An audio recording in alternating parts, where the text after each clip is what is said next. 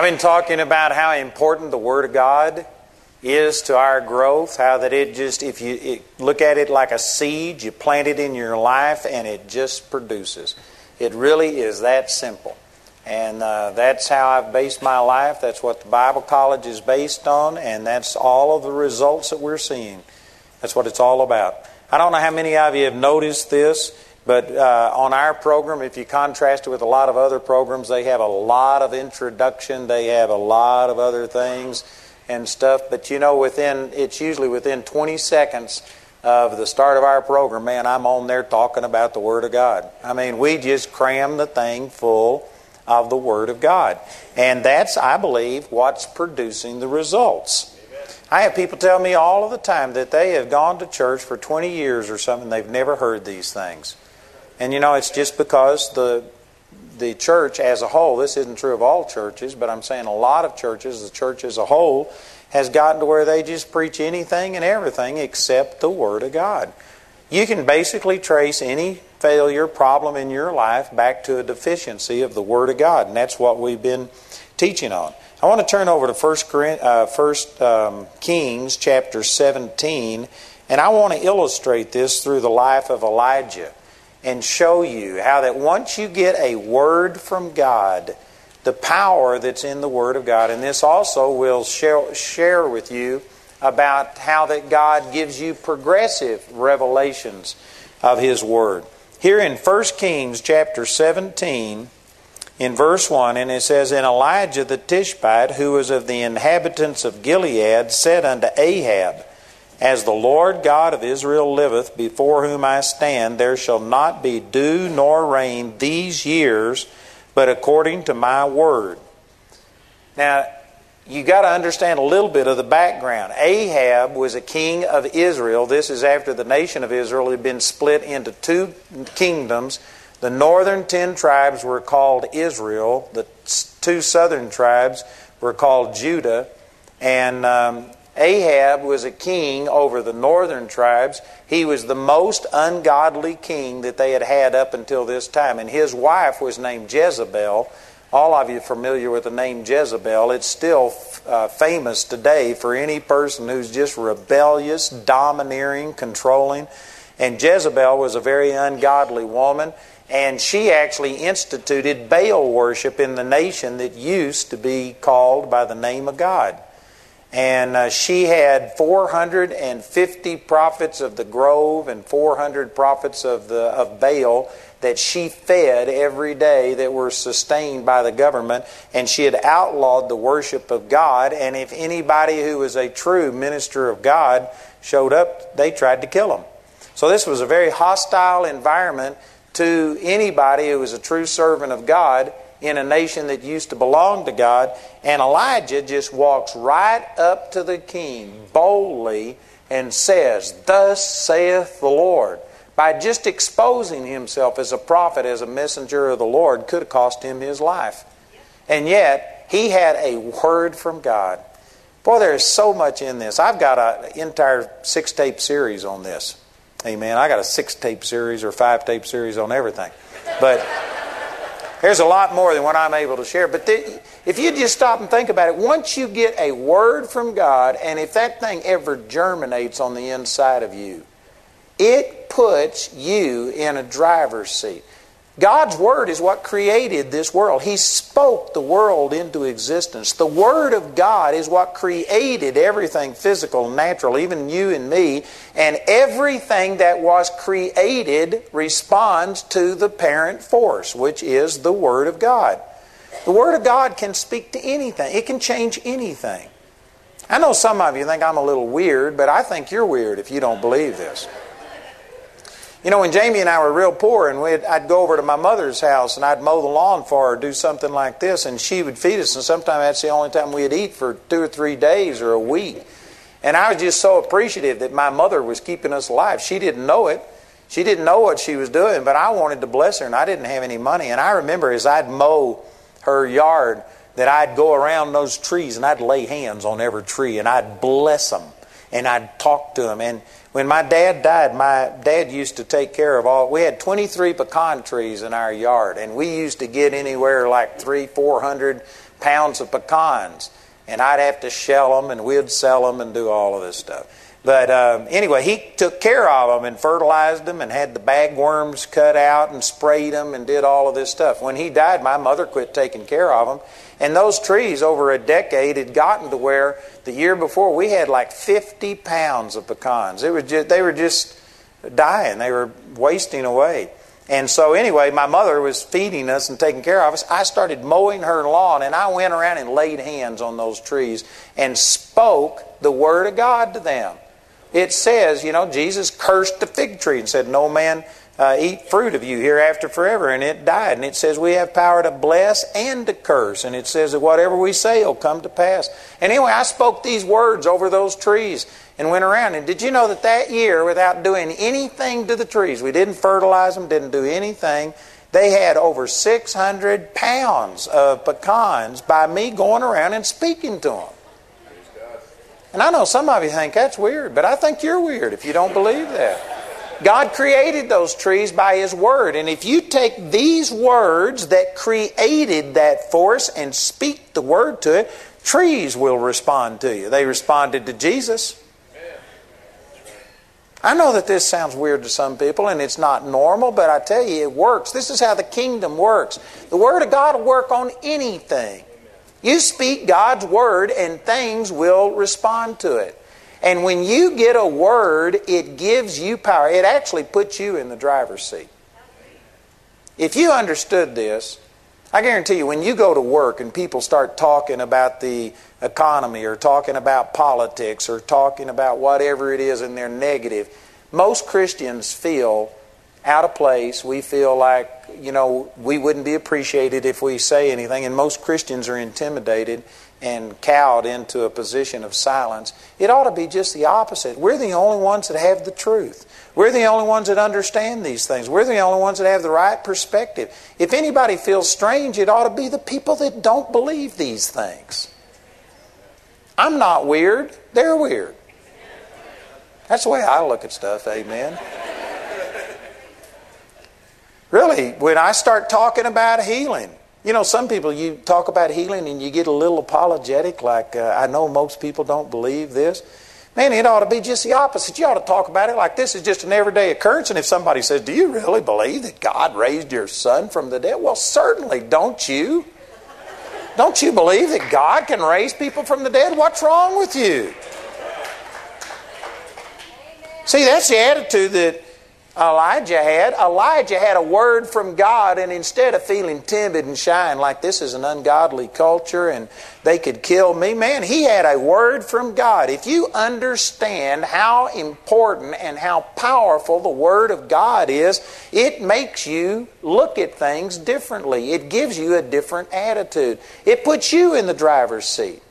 You're the one that has power and authority, not these unbelievers that are saying all of these crazy things and promoting ungodly lifestyles. That's ungodly. We're the ones with the power of God. We just don't realize what we've got. Elijah had a word from God, and he knew that that word from God put him in a position that was superior to the king. That's not a criticism of other people that they aren't important, but I'm just saying that a person with the revelation of the Word of God is never at the mercy of anybody else. The Word of God is what created everything, and once you get a revelation of the Word of God, you're the one that has the key. You're the one that's got the power. And Elijah realized that, and he just walked right up to the king and said, "Thus saith the Lord." I can see him, I don't know if he did this, but I can see him putting his finger in the king's chest.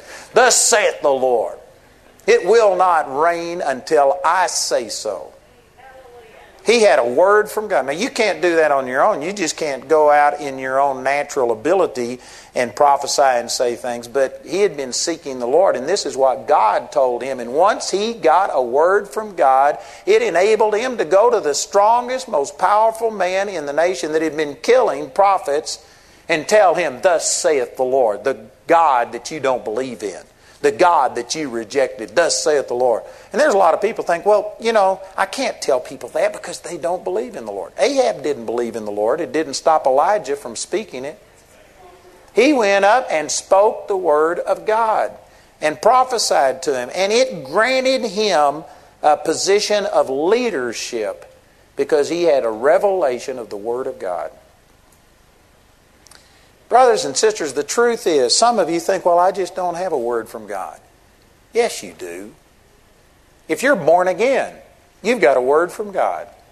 You have heard from God and you understood salvation and you have received salvation, and you know that puts you in an elite class. There's like 2/3 of the American population that claims to be born again, but that's certainly not true.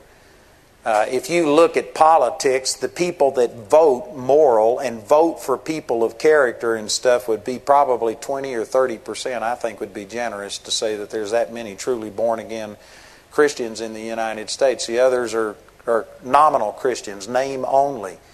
There's a lot of people that claim it, but there's an elite group. There's a minority of people who truly have experienced salvation. And if you've experienced salvation, you've got a word from God, a revelation from God, about relationship with God that the majority of people you meet don't have, and that makes you the expert. And some of you think, oh, I'd never look at myself that way. It doesn't mean that you have to be puffed up and think you're better than everybody else, but your opinion of God is better than their opinion of God. They're going to hell and you're going to heaven. You need to recognize you got a revelation, you got a word from God that is valuable and important. And if you don't speak it out, it's not ever going to produce any fruit. You've got to speak it. You know, a friend of mine, Clifton Coulter, he helped us start this school. He was one of our instructors here. And this guy could witness to a fence post. He is an evangelist deluxe. I've heard him preach before. It makes me want to get born again all over again. I mean, he's powerful. And he witnesses to people one-on-one. And he was talking to one guy, and he was in this man's home, and this man was just crying. He was so convicted. And Clifton says, do you want to pray right now and receive the Lord? And the guy said, you know, I want to, but I think I need to pray about this. I need to make sure that I'm ready to commit, and I just want to think about it for a while. Clifton said, okay, no problem. And so he was getting ready to leave, and he was standing at the front door saying goodbye to this guy. And the Lord spoke to Clifton, and he said, who's the professional here? And Clifton, you know, at first didn't understand. And he was thinking, Lord, what does that mean? And he says, who gets paid for, you know, spiritual things, leading people to the Lord? And Clifton said, well, I guess that would be me. And he says, well, then what are you doing letting this lost man's opinion trump your opinion? You're the one that's got the right opinion of God. His opinion is sending him to hell. Says, don't listen to him. And so Clifton just stood right there and he says, God just spoke to me, and he says, your opinion is wrong about God. He says, I don't want to give you time to think about it. Now is the day of salvation. And he says, you need to get born again right now. I'm the professional. I make my living doing this, and you need to be born again right now. That guy said, you know, I think you're right. And he got born again. You know, that's the attitude you need to have. And yet we're so apologetic and we think, well, not everybody agrees with this. Well, they're wrong. Amen. What can I say? You got a right to be wrong, but I'm not going to agree with you or we'd both be wrong. You got a revelation of what it means to be saved. You know what? You ought to go around thinking, I've got a word from God. And remember that Elijah, because he had a word, it allowed him to go boldly unto the king. If you've been baptized in the Holy Spirit and speak in tongues, did you know that makes you even more elite? There's not that many Christians that have that. You've got a revelation about the power of God that most people don't have. And you ought to go around feeling like, man, God, you have put some awesome things on the inside of me, and just be looking for opportunities to share these words with people. But you know, most of us don't really understand what we had. If Elijah would have gotten this word from God and have thought, well, this is nice, and then have done nothing with it, it wouldn't be written in Scripture. We wouldn't be talking about Elijah. You know, I have no way of knowing this, but I bet you that there have been millions and millions of people over history that God has spoken to them, given them things, and they didn't value it. They didn't understand what it means to have a word from God. And so they just thought about it and thought, I wonder if that's God, and let it go and never went and acted on it. If Elijah hadn't have taken this, it's one thing to get a word from God, but then to mix it with faith and believe that this is power, and because of that word, now I can go do something. If he hadn't have acted on this, we wouldn't have heard of him. We wouldn't have this portion of Scripture. It would have totally changed history. How many people have had God speak to them and they've been timid or shy about it and afraid to go out and say what God's told them to do? You know, God's been speaking to some of you here, and yet you've got to act on it before it begins to start releasing its power. And also, you know, here's the way that a lot of Christians respond to things. God will show them something, and what they'll do is start praying about it. And, you know, again, some people think I'm against prayer. I'm not against prayer. I'm just against it the way it's done today. It's a cop-out. There are people that'll say, oh, I'm going to pray for my neighbor, and they get into their closet and they'll pray and intercede for them and even fast, but they would never go share the word about salvation with them. I think that's chicken. It doesn't work. You need to go act on the Word of God. And again, prayer is like water, fertilizer. It'll help the seed once it's planted, but prayer will not make a person get born again. You can't get a person born again through prayer. It says you are born again, not of corruptible seed, but of incorruptible seed, by the Word of God that lives and abides forever. Just like a child has to have a seed planted in the woman's womb to conceive and to have a child, you cannot get a person born again by prayer. It is the Word of God that is the incorruptible seed that produces birth. You have to hear the Word of God. So then faith comes by hearing, and hearing by the Word of God. You can't pray a person into the kingdom. You've got to get the Word in them. Now you can pray that the Lord will send laborers across the path. You can pray that God will bring back to their remembrance the Word that's already been spoken. There's a lot of things you can pray about, but you can't pray over barren ground. You got to have a seed planted. The Word of God has to be planted. And what I'm saying is, a lot of Christians, if the Lord was to impress on them that your neighbor needs to be born again, a lot of Christians just default to praying for them and asking God to do something, not realizing that the thing that's going to produce the salvation is the revelation, the truth, the Word about salvation and how you can believe on Jesus, how that your sins are forgiven. Somebody has to share the Word. If Elijah just would have heard from God and then started praying and saying, oh God, don't let there be any rain for 3 years. And if somehow that had happened and there hadn't been any rain for 3 years, and then Elijah shows up and said, that's me. God showed me this. I prayed for this. This happened because I had a word from God. Everybody would blow him off and say, oh sure, anybody could say that.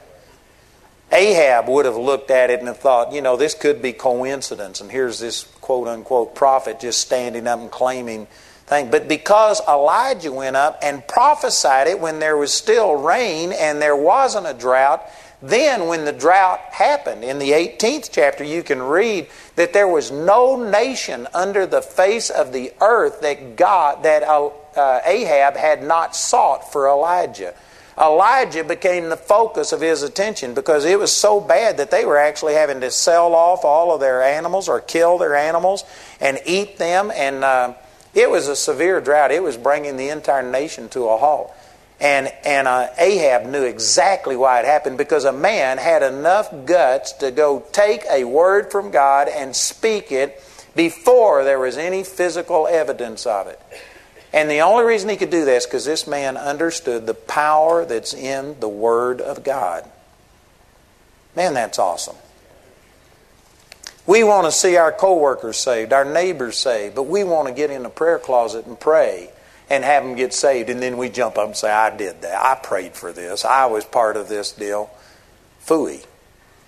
Amen. It's not true. If you want to do something, go speak the Word to them. Take the truths that God has shown you and speak the truth to people, and then get in your prayer closet and pray that God brings it back to their remembrance and pray over it and stuff like that. But you've got to be bold enough to take the Word and recognize nothing is going to happen without the Word. A seed has to be sown. And people think, well, I'd be glad to do it, but what happens if they don't receive it? What happens if they reject it? What happens if they call me a fanatic? What happens if all of these things, and we worry about what's going to happen? You know, when Elijah spoke this word to Ahab, like I said, Ahab and Jezebel had been killing all of the prophets of the Lord. There was a very good potential that he could be killed for this, or at the very least imprisoned, persecuted in some physical way. And guess what? God didn't tell him what the results of this would be. He might have been able to guess, since it said that it wouldn't rain until he said so. That means he had to live, or it never would have rained again. He might have been able to extrapolate that from this, but I mean, there was no real guarantees. He didn't know exactly what was going to happen. And after he said this, in verse 2 it says, "And the word of the Lord came unto him, saying, Get thee hence, and turn thee eastward, and hide thyself by the brook Cherith that is before Jordan. And it shall be that thou shalt drink of the brook, and I have commanded the ravens to feed thee there." It wasn't until after he acted on the first word that God gave him that a word came about how God would protect him and sustain him.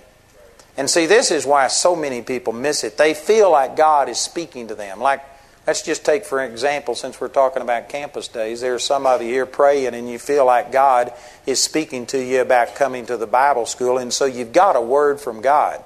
God has spoken something to you, but then the next thought is, well, if I do that, what about my house? What about my kids? What about my parakeet? What about my dog? We've actually had people before that said, we want to come to school, but I got 2 dogs. What do I do? And the director of the school at that time says, well, the last time I checked, we allowed dogs in Colorado. You could bring them with you. But you know what their thinking was? I can't come, I've got 2 dogs. When they told me that, I said, just kill them.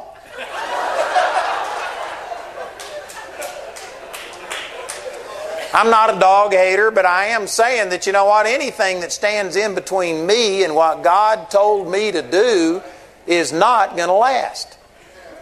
It doesn't matter what it is. If you got a word from God, act on it. And after you do what God told you to do, then He'll tell you how to deal with this and with this and with this. But let's say that there's 10 things that have to happen for all of the things God's showing you to come to pass. Why would God give you number 1 through 10 and make you potentially more accountable when you hadn't even done number 1 yet? That's not how God does it. He doesn't show you 10 steps in a row. What He'll do is show you the first step. Here's the thing I want you to do. And as you take the first step and obey, then God will show you step number 2. When you take that, He'll show you step number 3. That's the way that the kingdom works. This is what Elijah did. He had no guarantee of what was going to happen when he spoke to the king. But he went and spoke to the king, and after he acted on the first thing that God told him, then God told him the second thing, how He was going to provide for him and how He was going to protect him. Boy, that is a powerful truth right there. That is a tremendous revelation. You know, I couldn't tell you how many times Jamie and I have had God impress something on us, and we could see that He wanted us to do something, but we didn't have a clue how all of the things that were necessary were going to work out. And we just took the first step. We just burned our bridges behind us. And there's a lot of people that think, but I couldn't do that because what if it doesn't work? What if it does work? There's people that are paralyzed by fear thinking about what if. What if? But I tell you, if you want to walk on the water, you're going to have to first get out of the boat. Everybody wants the miracle of walking on the water, but nobody wants to leave the safety of the boat. And the funny thing about that is the boat was full of water and it was sinking. They were all going to drown. There was very little difference between being out on the water and being in the boat. And you know, likewise, the whole world is miserable. People are depressed and discouraged. They're frustrated. They know that there's more. And yet, there's people that God speaks to you and you're afraid to act on it. That just doesn't make sense. You're going to drown if you don't act on it. Nothing's working. Man, it'd be better to go for it. Shoot for the stars, and if you miss, hit the moon. But you know what? There's many of you that shoot at nothing and hit it every time. We got to start going for it and just not worry about what's going to happen. And I promise you, I've seen the Lord be faithful to Jamie and me, and every time we've stepped out and obeyed God, God has come through. It's miraculous. The Word is full of examples of this, but there's a lesson to learn. He understood how powerful that Word was, and instead of just praying over it, he went and spoke it, put himself on the spot, and did what God told him to do. And after he did that, then God came through with step number 2. And here is another great revelation I got out of this, that the Lord told him to go to this brook, Cherith, and he says that I have commanded the ravens to feed thee there. Here is something that really touched my life and helped me. And that is that God did not send Elijah's provision to where he was. He sent it to where he told him to go. There are people, again, that when it comes to Bible school, there are people that say, well, I know God has spoken to me, but how am I going to make it? I don't have a job out here in Colorado. I haven't sold my house. What's the market like? What's this like? And what's that? And they're saying, God, you make provision. You provide everything. You give me everything that I need here, and then I'll go there. But God sent His provision there. I have commanded the ravens to feed thee there. God doesn't send His provision to where you are. He sends His provision to where He told you to go. And how would Elijah know where he was supposed to go? The brook Cherith, I don't know how long it was, but let's say it was 5 miles long or 10 miles long. How did he know the exact spot that he was supposed to go? The way he could find out is because he says, I have, past tense, commanded the ravens to feed thee there. Ravens could fly faster than Elijah could run or walk. And so that means if he had already spoken to the ravens, you know how Elijah knew that he was at the right place? Because when he went to the brook Cherith, the ravens were already there. What if he would have stopped 1 mile in and the ravens were 5 miles up? You know, the way he knew he was at the right place, he followed the leading of God, and God had already sent His supply there. It's like for those of you that are football people or something like that, you know, if a person's going out for a pass, you don't throw the ball to where they are. You lead them and throw the ball to where they're going. And that's the way that God is. God doesn't send His provision to where you are. He sends it to where He told you to go. It's there. And the reason that more people aren't experiencing the provision of God is because they aren't all there. Amen. You're too much here. Some of you are going to go back and, oh God, you just provide all of these things and you do these things and then I'll go there. I tell you, God's provision, if He's calling you here, is here. It would be for you there. It's where God told you to go. And that's where you will see the supernatural provision. Man, I could give you story after story after story just of people that have come to the school here and have seen this happen. I mean hundreds and hundreds and hundreds of people that came here on nothing.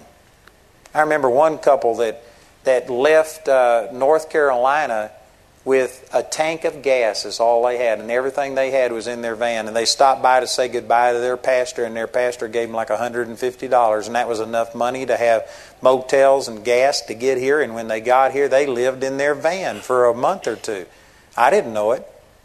But you know what? They just came here because this is what God told them to do. And they began to prosper, had them a house. God supplied all kinds of things, and it worked out. Their supply was here, not back there. I remember one lady, Sandy, forget her last name, but she came here with 3 kids. She had just gone through a divorce, and her psychiatrist in Virginia, when people walk into her office, she says, here's all of these tapes and books. I'll give them to you for free, and you can go to Andrew's website and you can get all of these truths that'll set you free for free, or you can pay me $150 an hour, and I'll tell you the same stuff. And anyway, it was Sandy Harmon. She went through and got all of this counsel from the psychiatrist, and eventually wound up coming to school here. She had just gone through a divorce, had 3 little kids. We had to make an exception for her because she had to drop the kids off at 8 o'clock, so she couldn't get to class till like 8:15. But she came, and she was poor and struggling. And did you know she started experiencing blessing and prosperity? And now Sandy supports this school. She came to a function not long ago, and I forget exactly what she does, but she's been promoted into management. She is making money hand over fist. Got people working under her. Blessed, blessed, blessed, blessed, blessed. Her provision was right here. For her at that time, it was there. This is how God leads you. You do what God tells you to do, and there is supernatural provision there. You know, when we moved into this building, we were in a little tiny 14,000 square foot office space. This is 110,000 square foot.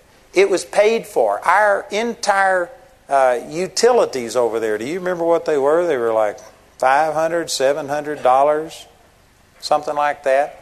Did you know that the utilities, I don't know if it's worked out, but the builder told us we would pay $16,000 a month in utilities on this building. That's a huge jump. The payment on this building, the first $3.2 million, we did take out a loan on it, and the payment on this building is, I think, $26,000. We were debt-free at the other building. We were going to increase our indebtedness, or our monthly expenses. It was going to more than double. And did you know what? In the natural, it looked like this was not a very smart move. We had been inching along, just barely increasing and stuff like this. And this was going to be like an exponential increase. But this is what God told me to do. We had prayed about it. It was miraculous how God did all of this. And not only did we have all of those expenses I just described, but then we had $3.2 million to finish this rest of this building out. Only 10,000 square feet was usable. The rest, this was all a factory and stuff. And $3.2 million. And plus, we had just nearly doubled our television bill. So that would have been a miracle in itself, to just be able to pay the increased television bill. But on top of that, the utilities, the payment on this building, and then the $3.2 million that we had to come up with in 14 months. It was just astronomical. In the natural, it didn't make any sense. It didn't look right. But I knew that that's what God told us to do. And you know, we took that step, and instead of struggling along, I don't know exactly what we were able to set aside at that time, but whatever it was, percentage-wise, we started having so much money flow in that we had more money in the bank after all of these increased expenses. Our savings went up 2, 3, 4 times what they were in the smaller facility. We were more blessed here, spending more money than we were in a place where we were spending less money, because we had a word from God. We went where God told us to do. And your supply follows where God calls you to go. He sends your provision. I am absolutely convinced that if Elijah, for whatever reason, had never gone to this brook and obeyed the second word that he got from God, God had already commanded the ravens. You know what would have happened? Every morning and evening, ravens would have still come and have brought bread and flesh, and the supply would have been there by the brook rotting. And Elijah would have starved. And Elijah could have said, God, I obeyed you, and I went and spoke to Ahab, and I did this, and look, you aren't even taking care of me. That's never happened. Any person who obeys God and will do what God told them to do, God is always going to be faithful to meet your need. But you may not see it because it isn't here, it's there where God told you to do. And if you fall out by the way, and if you don't do what God told you to do, God is going to send provision. Somebody else will gather it. Somebody else will reap it because you didn't obey God. That's a strong word. Again, you know, there could be people that are praying about coming here, and you're just saying, but what? How would it ever work? How could this happen? You'll never find out until you go there. You'll never know. And if you stay here, back wherever here is, You know what? You could sit there and say, well, I was willing, but God never provided. No, God provided. If He gave you a word and told you to do something, He would be unjust to tell you to do it and then not give you the ability, the provision to be able to do it. And so God always sends His provision. It's always there, but you've got to obey. You've got to go. And I promise you, when you step out, that's when the miracles start happening. But the natural mind, we want to see everything. We want to have it all worked out. We want to have everything done so that there's no faith involved. So that there's no risk. It's guaranteed. And you know what? That's just not the way of God. Without faith, it's impossible to please God. Hebrews 11:6. God delights in faith. God is a God of faith. This is the way that He is. God created light and said, let there be light. And it was 3 days before He created the sun for the light to come from. God just delights in doing things supernaturally. It's His nature. And He wants you to walk by faith. And it pleases God for Him to tell you to go do something. And it looks absolutely impossible, and yet you step out and say, I've got a word from God. And because of that, I'll step out of the boat in something that it looks like I'm going to drown, but this is what God told me. He said, come. And so because of that, I'll step out. And when you step out, then the miracle takes place. We want to stay in the boat and see the Lord turn the water into something solid that we can walk on, guarantee that it's going to work, and then I'll get out of the boat. Nope, you got to stick your foot in the water. When the priest, they were crossing the Jordan and they were going into the promised land, the priest carried the ark and they got up to their ankles and then up to their calves in the water before the water parted. Most of us want to just barely stick our foot in there, touch it, and see the waters part. Nope, you had to walk out in it first before the waters parted and before the children of Israel could go through. This is just the way that God is. These are powerful examples about how the Word works. This man had a word from God and was so committed to the Word. He understood how powerful it was that he was willing to put his life at risk. And he went and spoke without knowing what the results would be. He didn't know step number 2. He just knew step number 1. And as soon as he did that, God gave him step number 2, sent His provision to where He told him to go. And man, there's so much in this. I'm going through a lot of this quickly, but after he had been there for a period of time, the brook dried up. You know why? Because of his prophecy. His prophecy called the brook dry up. Boy, there's a great lesson in that. You know what? Sometimes when God tells you to do something, everything just doesn't work perfectly. The very fact that you've obeyed God may cause you some problems. It may lead you into a tight place. It may cause some things. But you know what? To His credit, most of us, if we were in a place where we were dependent upon the water from this brook to be able to survive, you can only live 3 days without water. 7 days or 9 days would be a maximum, but you start dying within 3 days. You can go 40 days without food, but you've got to have liquids. And most of us, if the brook dried up, and if it was a drought, and it might be 20 miles for you to go someplace else to get water, most of us, we wouldn't have been waiting on another word from God. We'd have been gone. We'd have let circumstances dictate to us. The brook dried up, so I'm gone. But you know what? Elijah, it said that the brook dried up. In verse 7, it came to pass after a while that the brook dried up because there had been no rain in the land. And in verse 8, the word of the Lord came unto him saying. The word of the Lord didn't come to him prior to the brook drying up. The brook dried up first. And again, I say most people wouldn't have waited on a word from God. They'd have been gone. But he had a word from God that put him at that place. And he had enough wisdom to keep acting on the last word of God until God gave him a new word. You know, when I pastored churches, this always amazed me because people would come and they'd say, oh, Pastor, God's led us here. They had a word from God. But then something happened that they didn't like and they were gone. And I always thought, if God led them here and they got a word from God, why did they leave without a word from God? If God leads you someplace, you should stay there until you get another word from God.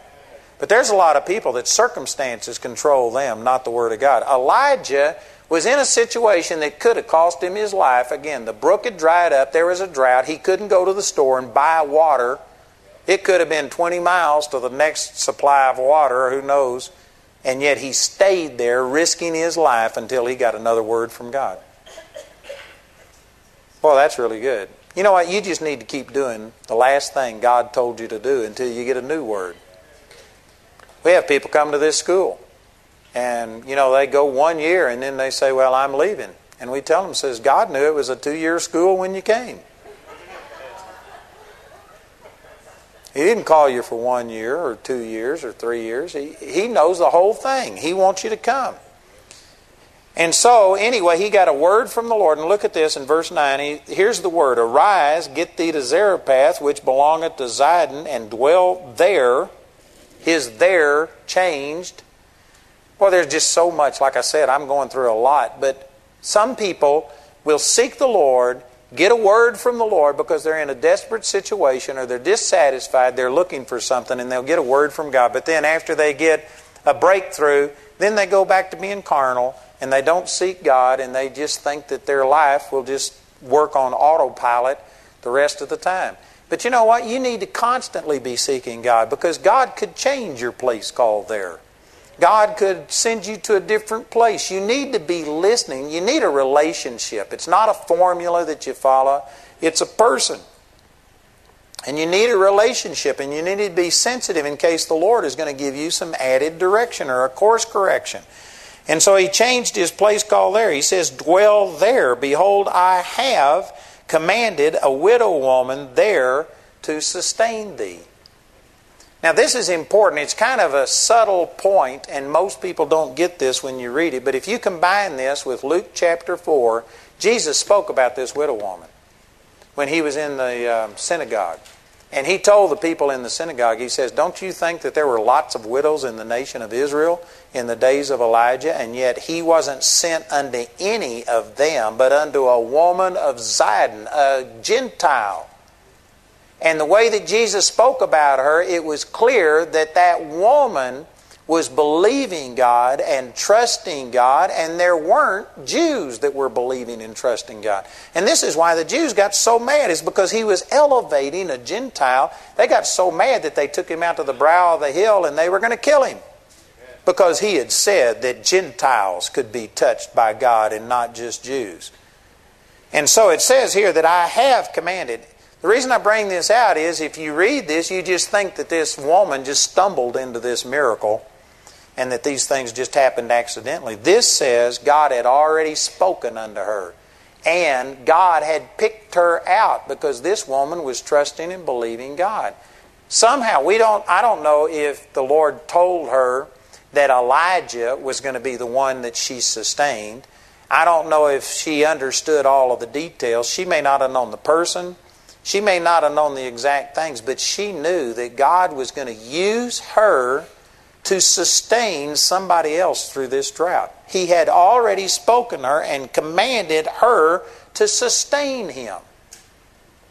Even though she was down to her last little bit of food and it looked like she was going to die. She had a word from God that she was not only going to live, but she was going to keep somebody else alive. Now that's important that you understand that as you read through here. And so in the next verse, in verse 10, so he arose and went to Zarephath, and when he came to the gate of the city, behold, the widow woman was there. Well, that's important. The widow woman was there. She was gathering sticks. What would most of you have done if you were down, and you got to remember that this is before welfare. You couldn't go and get food stamps. There weren't stores that you could just go to and get food or do anything like this. The whole nation was experiencing a drought. Everybody was struggling. This woman was down to her last little bit of food, a tiny bit of meal, a tiny bit of oil, and she was gathering sticks so that she could go make her last meal and eat it and die. That's what it looked like in the natural. If you were down to that situation, what would you be doing? Well, I just based on my interaction with a lot of people would be home just griping and complaining, sad, depressed. What's the use? You wouldn't have gotten out and have gathered the sticks. You would have missed your miracle because you weren't there. You'd have been at home, sucking your thumb. Or, if you were spiritual, you'd have been at home in your prayer closet praying. And yet, this woman wasn't doing either of those things. You know what she was doing? She was doing what she had to do. She was doing what was just normal. It looked like not very much. She's just gathering some sticks so she can make a fire and cook this food. But she was doing what God had led her to do. I believe that instead of sitting home being depressed and giving up, what's the use, or praying and interceding, she was out there taking a step of faith because she had a word from God that not only was she going to be sustained, but she was going to be able to sustain somebody else. She probably didn't have a clue how it was going to come to pass, but she had a word from God. God had already commanded her, and that word got her out of her house and doing something instead of sitting at home and griping and complaining. Man, that's powerful. And most people would think, well, she wasn't doing much. She's just picking up sticks. That was enough to put her in the crosshairs of God's miracle. And God's man walks into town and saw her there gathering sticks. And he called unto her and said, fetch me, I pray thee, a little water in a vessel that I may drink. Now remember, this is during a drought. Water was scarce. And yet, it says in verse 11, and as she was going to fetch it. In other words, she didn't say a word. She didn't tell him about her desperate situation. She went to get him some water. This says a lot to me. If you were down to your last day, if it looked like you were going to die, and if a stranger walks up to you and says, would you give me a glass of water? Would you go get me a cup of coffee? Most of you would look at them and say, who died and made you God? Amen. Go get it yourself. And you'd start just let out all of the problems that you've got. That's what the average person would do. But this woman didn't complain. She just went and started to get the water for Elijah. That says a lot to me that this woman was a giver. This woman was a person that didn't mind doing things for other people. She didn't take offense because somebody asked something of her. She could have turned around and said, you don't know how desperate I am. You should be helping me. But that's not what she did. And she just went and started getting, because she had water, and so she could give that. But then, as she was going to fetch it, he called to her and said, bring me, I pray thee, a morsel of bread in mine hand. And she said, as the Lord thy God liveth. Man, there's so much in this. But she was a Gentile. And yet she recognized, either she knew who Elijah was, or somehow she said, as the Lord your God lives. She recognized the true God of Israel, and she recognized his relationship with the Lord somehow or another. She said, as the Lord thy God liveth, I have not a cake, but a handful of meal in a barrel, and a little oil in a cruse, and behold, I am gathering 2 sticks, that I may go in and dress it for me and my son, that we may eat it and die. Most people read this and take this as a total statement of unbelief, and this woman had zero faith. She was just confessing the worst. But again, it says that God had already commanded her. And Jesus said that Elijah was sent directly to her, that she had been believing God. And there was a reason that God sent Elijah to her. And so I interpret this as not a total confession of unbelief, like I'm just going to die. But I believe that she was more saying it like, here's the situation. And if I feed you first, that means we have nothing. It looks like we're going to die. And she was basically presenting this to see, are you the one that God spoke to me about? Are you the one that if I give to you, it's going to be my deliverance? I think that she was saying these things to probe him. And then Elijah gave her a word in verse 12. That was her in verse 13. And Elijah said unto her, fear not, go and do as thou hast said, but make me thereof a little cake first, and bring it unto me, and after make for thee and for thy son. For thus saith the Lord God of Israel, the barrel of meal shall not waste, neither shall the cruse of oil fail, until the day that the Lord sendeth rain upon the earth. He didn't just ask something of her, he gave her a word from God. He gave her a promise. And again, this is so powerful. When you are inspired by God and you speak His words, death and life are in the power of the tongue. Elijah just spoke a miracle over her. That if she would mix it with faith and obey it and do it, it was the way to her deliverance. Elijah gave her a promise. He didn't ask something of her without giving her a promise in exchange. And it says that she went and did according to the saying of Elijah, and she and he and her house did eat many days. We don't know exactly how long Elijah had stayed at this brook and how long this was, but the whole time in between when he spoke to Ahab and when the rain came in the 18th chapter was 3.5 years. And so it's somewhere around 3 years. 3 years, somewhere in that neighborhood, that this woman had this little bit of oil and a little bit of meal, and she fed herself and her son and Elijah.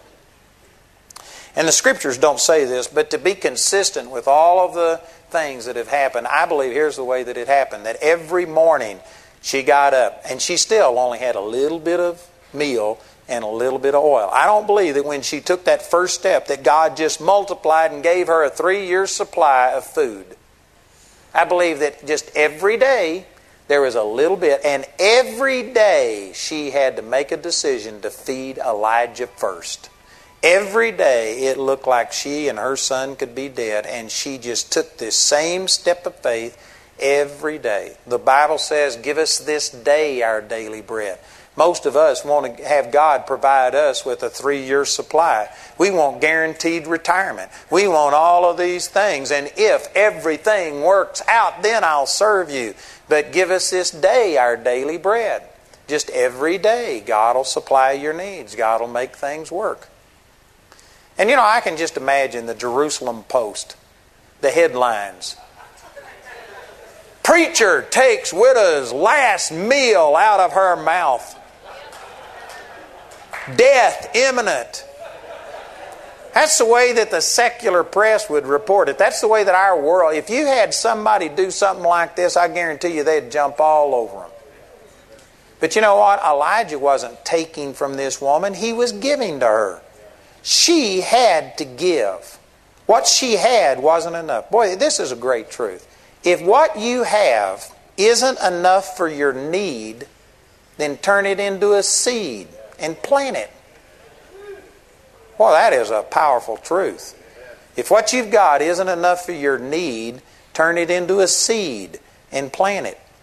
She couldn't sustain herself. She didn't have enough. She needed Elijah to take that food out of her mouth.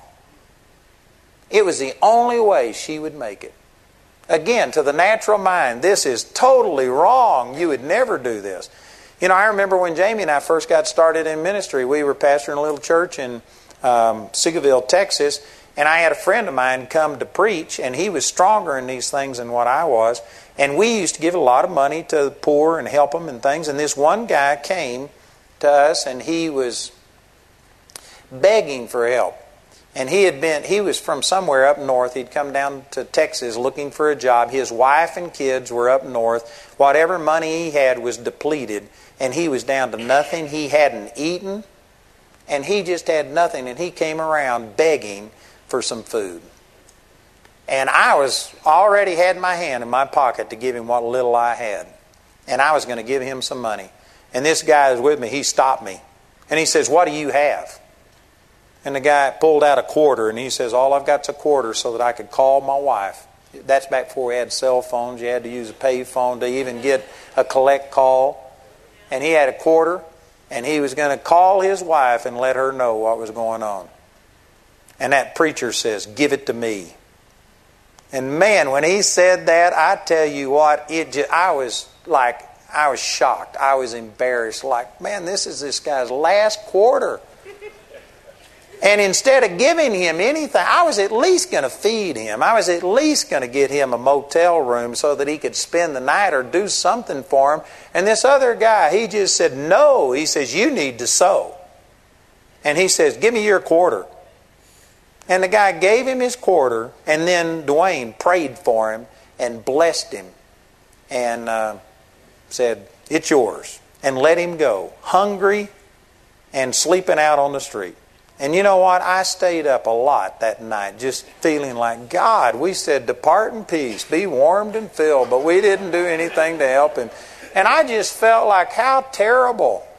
And did you know the next morning, I mean early the next morning, this guy was back on our doorstep. And he said, you're never going to believe what happened. He says, I've been putting in resumes and stuff. And he said, I got a call, and this guy, he became the foreman of a ranch, had a house given to him. The guy sent to get his wife and kids and all of his furniture, paid for his move, gave him a guaranteed salary. And he says, man, everything happened. You know what I would have done? I'd have given him $5 for a meal. I'd have gone and bought him a room for $20 or something and have thought I was doing something good. Dwayne did him much better by taking that quarter out of his hand. A lot of people can't see that, but boy, that is a powerful truth. That's what Elijah was doing. And yet a lot of people just criticize it, looking at it in the natural, not understanding what is set in motion when you start believing God and taking a step of faith. And they only look at it in the natural and think, you're just taking money from people. You know, I used to pray that God would give me so much money I'd never have to receive an offering again. And if that would have worked, I believe God would have done it for me because I prayed it a lot. But you know what? God has now changed everything. And I realize that when I'm receiving an offering, it's not about my need. God's going to get money to me with or without you. But you need to give. You need to trust God. This is for your benefit. If I had billions of dollars in the bank so that I could live off of the interest and never have to take an offering, I'd do the offerings exactly the way I'm doing them because you need to give. It's not about my need. I'm not taking from you. I'm giving to you. I'm helping you. When we get to heaven, there's not going to be a single person that comes up and says, I wished you hadn't have made me give so much money. But instead, you're going to come up and hug me and kiss me and thank me for getting that money out of your pocket. Because only what you give away is what you get to keep. Everything you keep, you lose. Everything you give to me, you get to keep. It'll turn into changed lives. And in eternity, people will be thanking you and talking about all of the good that your giving has done. I'm helping you. I'm not hurting you. Amen. A couple of you believe that. It's true. You know, I was preaching from this exact passage of Scripture in Decatur, Texas, and I forget, this has been 10 years or more ago. And there was a woman who came up, and I'd prayed with her the year before. She had been in a mental institution, and she got a weekend pass to come out, and I prayed with her that God would restore her mind and that she would be released from this. She was committed to a mental institution. And I prayed with her, and anyway, she did get released. And so the next year I came back to that same church. This woman came up for prayer, and she says, do you remember me? And I didn't even remember her. She had changed so much she didn't even look the same. And she says, I'm the woman you prayed with that was in the mental institution last year. When she said that, I remembered it. And she says, they let me out. I got released. But she says, I'm the custodian in the mental institute. And I have a room there, but I'm not a patient. I'm now a staff member. And she says, I want out of this place. Those people are crazy. And she says, I want a new place to live, and I need a new job with more money. And I had just preached on this exact thing about Elijah taking the widow woman's last little bit of food. And I said, how much money do you have? And she went and got her purse, and she had this little coin purse, and she had like $86.23, something like that. And she says, this is all I've got, and it's 10 days till payday, and I was going to buy groceries with this. And I said, give it to me. And she said, all of it? And I said, all of it. And she turned her purse upside down, that little coin purse, and emptied it all out into my hands, every penny that she had. And I took it and gave it to the pastor of the church so nobody would think I was doing this for myself. And I gave it into the church. And then I prayed with her. And did you know that pastor called me the next week, and he said, man, you're going to be blessed by this. And he said that on Monday, a person who was a Christian, but he wasn't a member of that church. He wasn't there. He didn't know what this woman had done and what she had prayed for. He walked up to her and gave her a new car. It wasn't necessarily brand new, but it was new to her. It was a good car. And he gave her a car free. She didn't even pray about that. On Wednesday, her mother called. And she had been separated from her mother for a long time, for years, because of her mental problems. And the mother had just totally dismissed her and written her off. And out of the blue, her mother called to see how she was doing. Found out that she had been released as a patient. And as they talked, the mother got convicted and repented and says, I'm sorry for the way I've treated you, and asked forgiveness and said, would you come back home? We'd like for you to live with us. So she not only got a new place to live, but she got a relationship with her mother restored. And on Friday, by Friday, she had a new job, paid her twice as much money as she was making because she gave $86.23. Isn't that awesome? I tell you, God's ways are not the same as just carnal human beings. God does things differently, and it all boils around the Word.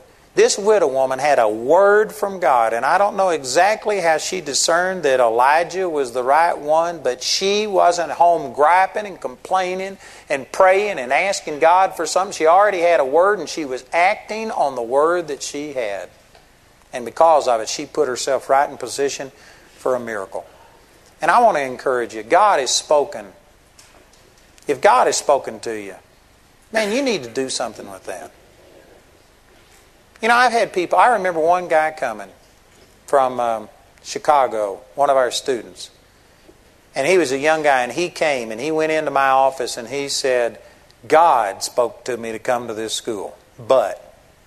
And then he told me about all of the things that happened. He was real young. He was living at home. His parents thought he was absolutely crazy. Took him to the pastor of the church and asked the pastor about it. And when the pastor heard that it was my school, he says, that guy's of the devil. He says, don't you do that. And so the pastor turned on him. His parents, he worked for his parents. They were going to cut him off and not pay him anymore, lose his inheritance. Everybody came against him. So anyway, this guy was sitting in my office and he says, God told me to come, but... And then he told me all of these things. And he says, so what do I do? And I said, you lost me the moment you said God told you to come. And he says, what do you mean? I said, if God told you to come, you just come. But... And he started, well, what about I said, it doesn't matter about anything else. If God told you to do it, you do it. If it hair lips every devil in hell, you just do it. Amen. And he was just looking at me like a deer in the headlights, like, what? But, and it doesn't matter. Think about it this way. Here's the God of the universe. He's got billions of people on this planet and all kinds of other things to do. And he talks to you and tells you something, and you're going to debate whether or not you do it? Man, I just don't think that way.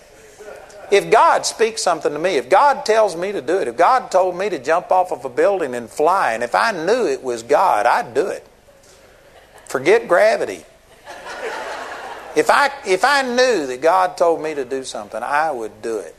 And it just amazes me at the people who say, God told me, but, and then they are going to debate and decide whether or not they do what God says. That is not smart. I'm telling you, if you want to see God's best in your life, if you want your life changed, and if you want to see other people's lives changed through you, it just comes down to what has God told you to do. And if He told you to do it, do it. And don't worry about what's going to happen afterwards or step number 2 or 3 or where's the provision coming from. It's going to be there where God told you to go. It all boils down to what is God saying to you. And that's another message. Maybe I'll minister on that tomorrow. How do you discern if it's God or if it's just you? But, you know, it's real simple. Like, I used to have people come up to me and they say, I want to come to the Bible school, but I'm just not sure it's God. Would you pray with me and ask if it's really the Lord? And I'd try and talk to them. And finally, I've just cut it down real easy. Here's a real easy way to discern. I just told them, I said, well, I understand what you're saying. It could be the devil that's leading you to come to Bible college and sit under the Word 4 hours a day, 5 days a week for 2 years. That sounds like the devil. That sounds like your flesh. Sure, your flesh wants to forget everything and leave everything. Family, friends, security, and come sit under the Word for 4 hours a day. That could be the devil, sure. That makes sense to me. You know what? If you got the desire, that's how God speaks to you. Man, this is a no-brainer. God says He'd put His desires in your heart. Delight yourself in the Lord and He'll give you the desires of your heart. If you have the desire to come, I can guarantee you the devil didn't give it to you. That's a word from God. And you need to act on that word. Isn't that good? We've made the Christian life really difficult. It's not difficult. The only thing is we just don't value the same things that God values. We get a word from God and then we sit around and debate whether or not we'll do it. Boy, that's just not smart. You need to do what God has called you to do. Praise the Lord. I see all of our students standing around. Are you ready for an offering? Is that what you're doing? I've already received an offering. But you know what? It is a really good opportunity for one, isn't it? Boy, these guys are trained. That's good. You know what? Let's do that. If your faith has been quickened, maybe you just gave a nod to God in the previous offering, or you put $1 in so that your neighbor wouldn't think you weren't doing anything. But if your faith has been quickened and now you're ready to really give, and you're saying, man, I need to sow where I want to go. Man, you could see a huge increase off of this. If what you've got isn't enough for your need, then turn it into a seed and plant it. We may not have the exact same interaction as I did with this woman who gave that $86 and something, but it could be the exact same thing for you. Maybe you're in a critical situation and you just need to trust God. You need to take your last little bit and say, God, I'm trusting you. And if you'll give it in faith, if this is what God is leading you to do, don't do it trying to manipulate God. But if God is speaking to you to do it, then trust Him and do it. And if you'll do that, you'll get a supernatural return off of that. Amen? Praise God. If anybody wants an offering envelope, hold your hand up. One of our ushers will get it to you. And this is one of my rare instances where I received 2 offerings. But faith without works is dead. If your faith has been quickened, it would be wrong on my part not to give you an opportunity to act on it. Praise the Lord. I'm impressed. Our students got up and were ready to have an offering. They were all standing at the back of each aisle. Praise God, you guys have been learning. You're being taught well. Thank you, Jesus. Father, we just receive this word and thank you for these truths. And I'm praying specifically for any person, Father, who their heart has been quickened and that they feel like you are telling them to trust you and to take something that they need and plant it as a seed. Father, we're believing for a miraculous return. Father, there may be somebody that has to have a miracle to be able to get home. I'm believing for a miraculous return off of this giving. Father, we trust you. And just like happened with this widow at Zarephath, I believe that, Father, you have sent somebody here. This is their place called there. And they are doing what you are planning in their heart, and that, Father, it is going to sustain them supernaturally. And we agree and receive that in Jesus' name. Amen. Praise God. You can receive the offering.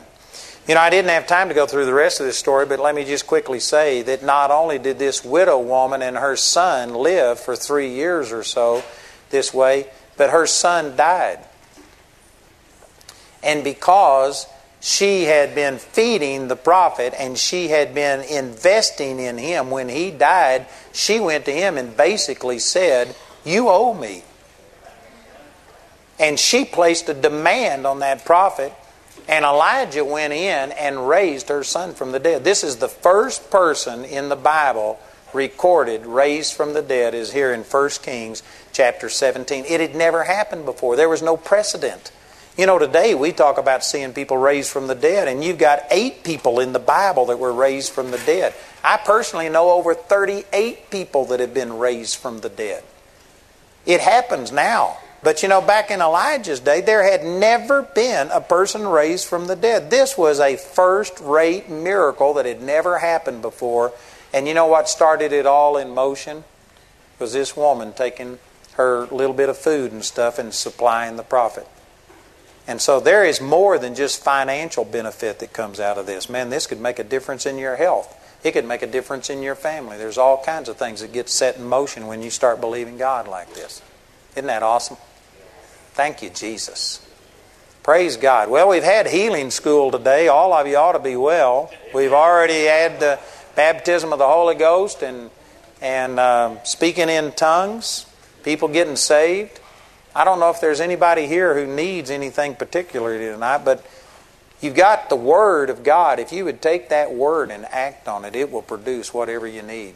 Father, I just pray for every person here now, and whatever the needs are, Father, I pray that the Holy Spirit takes these truths that we've talked about tonight, that people would calm themselves, listen, and hear your voice, and then do what you are telling them to do, to act on the Word. Thank you, Jesus.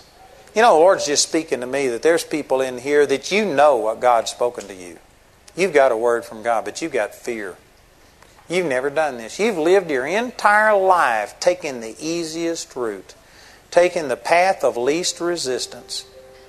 And now God has spoken something to you that is against everything you've done in your whole life, and this is not easy for you to do it. There is literally a spirit of fear in some people. And this isn't only about the Bible school. This could be about anything that God has spoken to you about. You know you have a word from God, but you're afraid. You know, I'd like to ask you to just be honest enough. Nobody's going to criticize you, but I'd like to ask, if that's you, to just stand right where you are, and I'm going to pray for you, and I believe God's going to break this spirit of fear over you. And I believe you're going to be able to fulfill and do what God told you to do. I know some of you think, well, couldn't we pray without me standing? Well, I'm not asking you to do a lot. This woman did have to go out and gather sticks. She couldn't multiply her own food, but she did something. You got to do something. Faith without works is dead.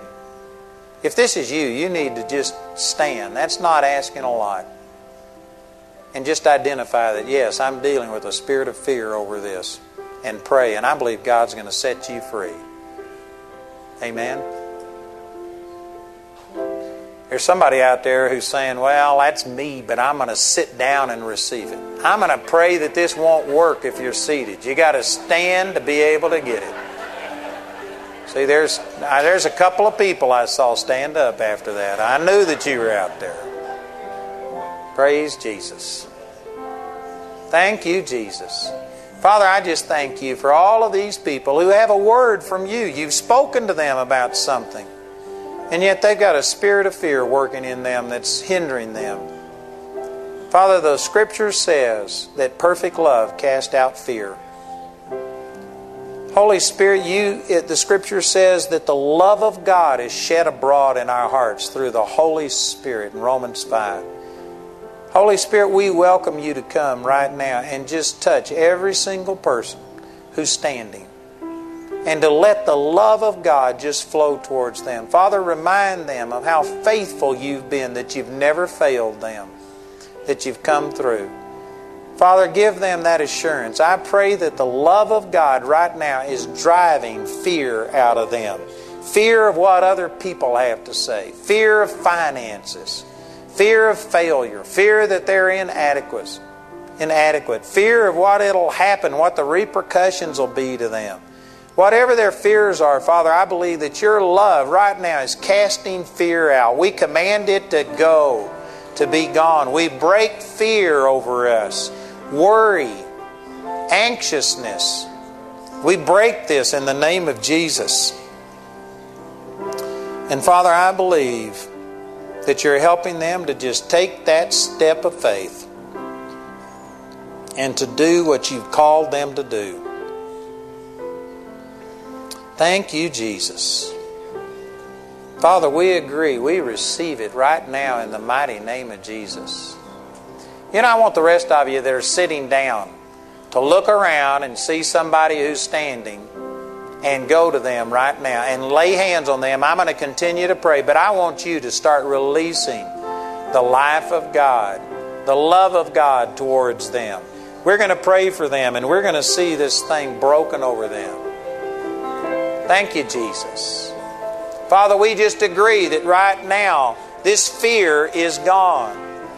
Father, as we lay hands on them, we release Your love tangibly to flow towards them, that they would experience Your compassion.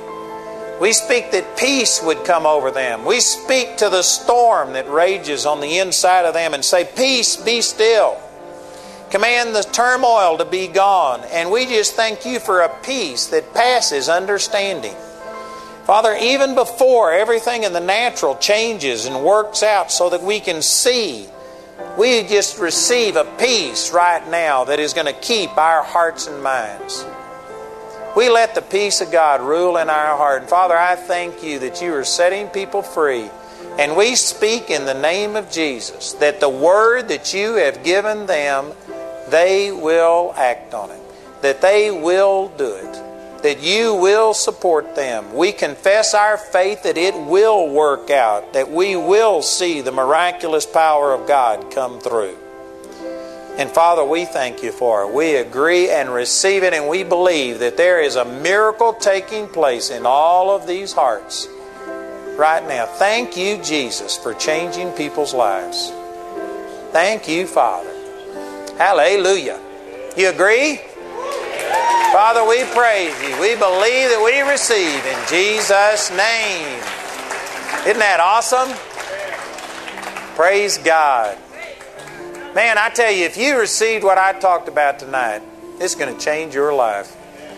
I believe someday, if the Lord tarries, you'll be looking back on March the 10th, 2011 and saying, that's the night that I took my first step.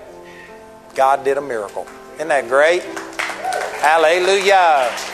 Well, God bless you. You're dismissed. We got some refreshments and things back here. We'll be back in the morning, I assume, at 7 for a continental breakfast. And then we'll have praise and worship at 8. Stephen Bransford will minister, and then I'll minister, and we're going to have a time for registration tomorrow. God bless you. You're dismissed.